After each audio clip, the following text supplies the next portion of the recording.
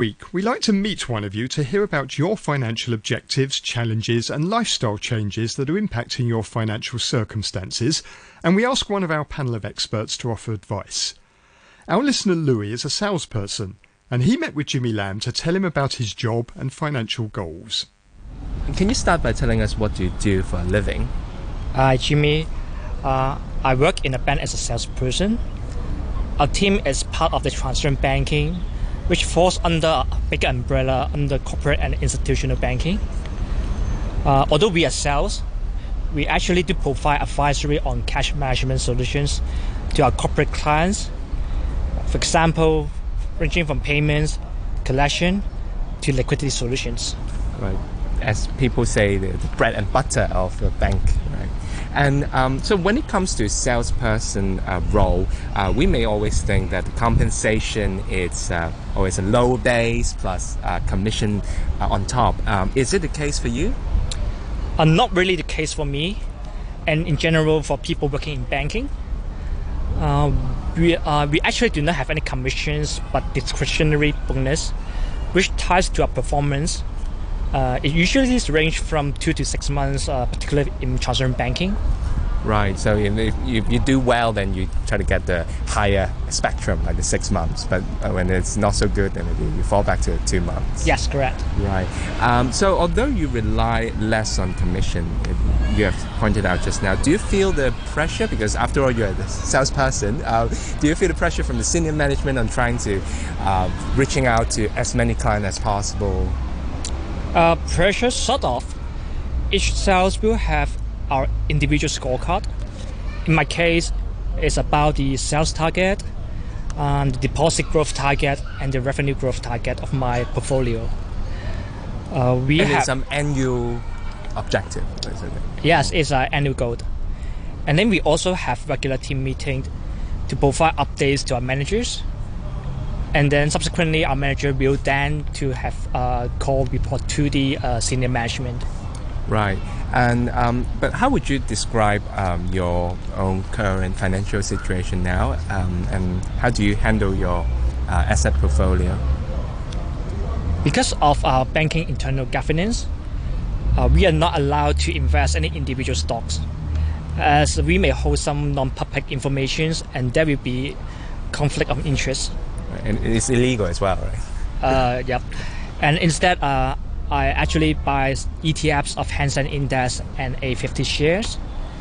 And actually last year, I also bought a flat in Tseung Kwan O. Oh, okay. So you're allowed to buy ETFs, Hong Kong underlyings? Yes. We are allowed to buy ETF. But not the individual. But not the individual stocks. Yes. I see. And you made a big investment, you just pointed in property. Out, property, yes. Right? And that is for your own building your own family in the future. Yes. Right. I mean, other than so, I presume you have used. How do you finance your purchase? Is it you use mainly your savings plus, or I assume you take on some big mortgage yes, loan? Saving mostly for my down payment, and luckily we do have some start mortgage plan with our bank. Oh, okay. So you have some kind of discounted. Yeah, sort of. Okay. And I mean, looking at the future, what was your objectives in terms of your personal finance and also your career? Frankly speaking, I'm not an expert on personal investment, but still I would expect to have an annual return which can outrun the inflation rate at least. And how are you doing so far? I mean, if you look on your investment, is it doing what you want to do? So far, I think it's achievable to outbeat the inflation rate. Okay. Yes. Okay. Mm-hmm. So you look to continue that momentum. Yes. In the future. Mm-hmm. And then for career, actually, I'm hoping to build my own reputation of being one of the top sales, as well as a trust consultant in the transfer banking field. So that's my career goal. Right. And so you hope to also to build try to make more money from your primary job. Mm-hmm. And have you considered, for example, I don't know, like secondary job to try to maximize the income, because you have taken on a mortgage and assume your your monthly expense will become much higher than before, right? Secondary job, not at this moment. So for now, I primarily focus on my bank job in the banking. I think it is. I do quite see some big incremental for the coming few years if I do it well. Okay, so you see the potential growth of your salary. Correct. Right. And also, but how about on the expense side? Do you see? Do you feel the pressure eating into your monthly savings plans because you need to pay a considerable amount to your mortgage? Yes, definitely. The biggest part of my expense is from the mortgage. But for now, I think it's still manageable. Right. And in the future, are you looking to, I don't know, have kids or those kind of future plans? Do you have that in mind at the moment? That's still under planning. Planning. Okay. Yes. You just heard our listener Louis talking about his financial objectives. Jimmy Lam went to meet David Ung, Managing Director of Salus Resources, for some advice. Morning, David. Good morning, Jimmy. So you've heard Louis, he is a salesperson. What do you make of his investment strategy and portfolio, given he mentioned he invests mainly in the ETFs like Hang Seng Index, A50 Index? Well, currently, the Hong Kong stock market or the H shares is, I feel that is already at a rather peak level.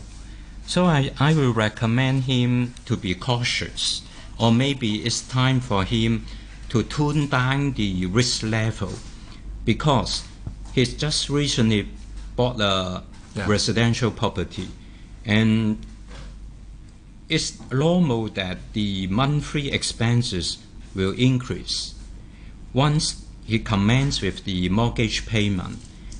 So I think it's time for him to switch from high risk to relatively conservative for a period of time.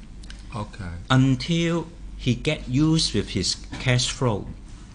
I think the challenge for the youngsters in Hong Kong is having a practical cash flow management. And it will help him if he is able to establish a practical or effective cash flow management plan. It will help him to deal with all kinds of sudden changes. So I would like to suggest him, maybe it's time for him to liquidate high percentage of his current portfolio in the stock market, and to prepare for the changes it will come up after his commencement of the mortgage payment, and also moving into his new place to enjoy a rather relaxed or deluxe. And I think it may be helpful for him. Right. So, for example, he want to take out some money, maybe put it aside, like an emergency fund, like more cash, current account. He need to, because mortgage payment is a commitment for certain, maybe 25, 30 years. And currently, especially for the youngsters, they are facing a rather unstable working environment. So, and given the sales nature, right? Yes, you're right. And economy can turn bad. Yes. So all of a sudden, maybe he has to change his job, or being redundant, then or lay off, then he need to have some emergency reserve. In such situation, I would recommend him at least to keep 6 months of the monthly expenses as an emergency reserve.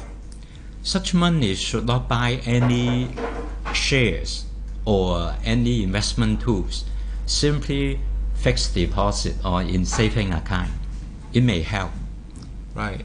And also going forward, Louis, well, at some point in time, he has a flat now. Maybe he's planning to have his own family, and expense will only go up, right? Sure. At this stage of his life. So, but apart from putting money aside to handle the expense, what do you think he should do or invest with his portfolio?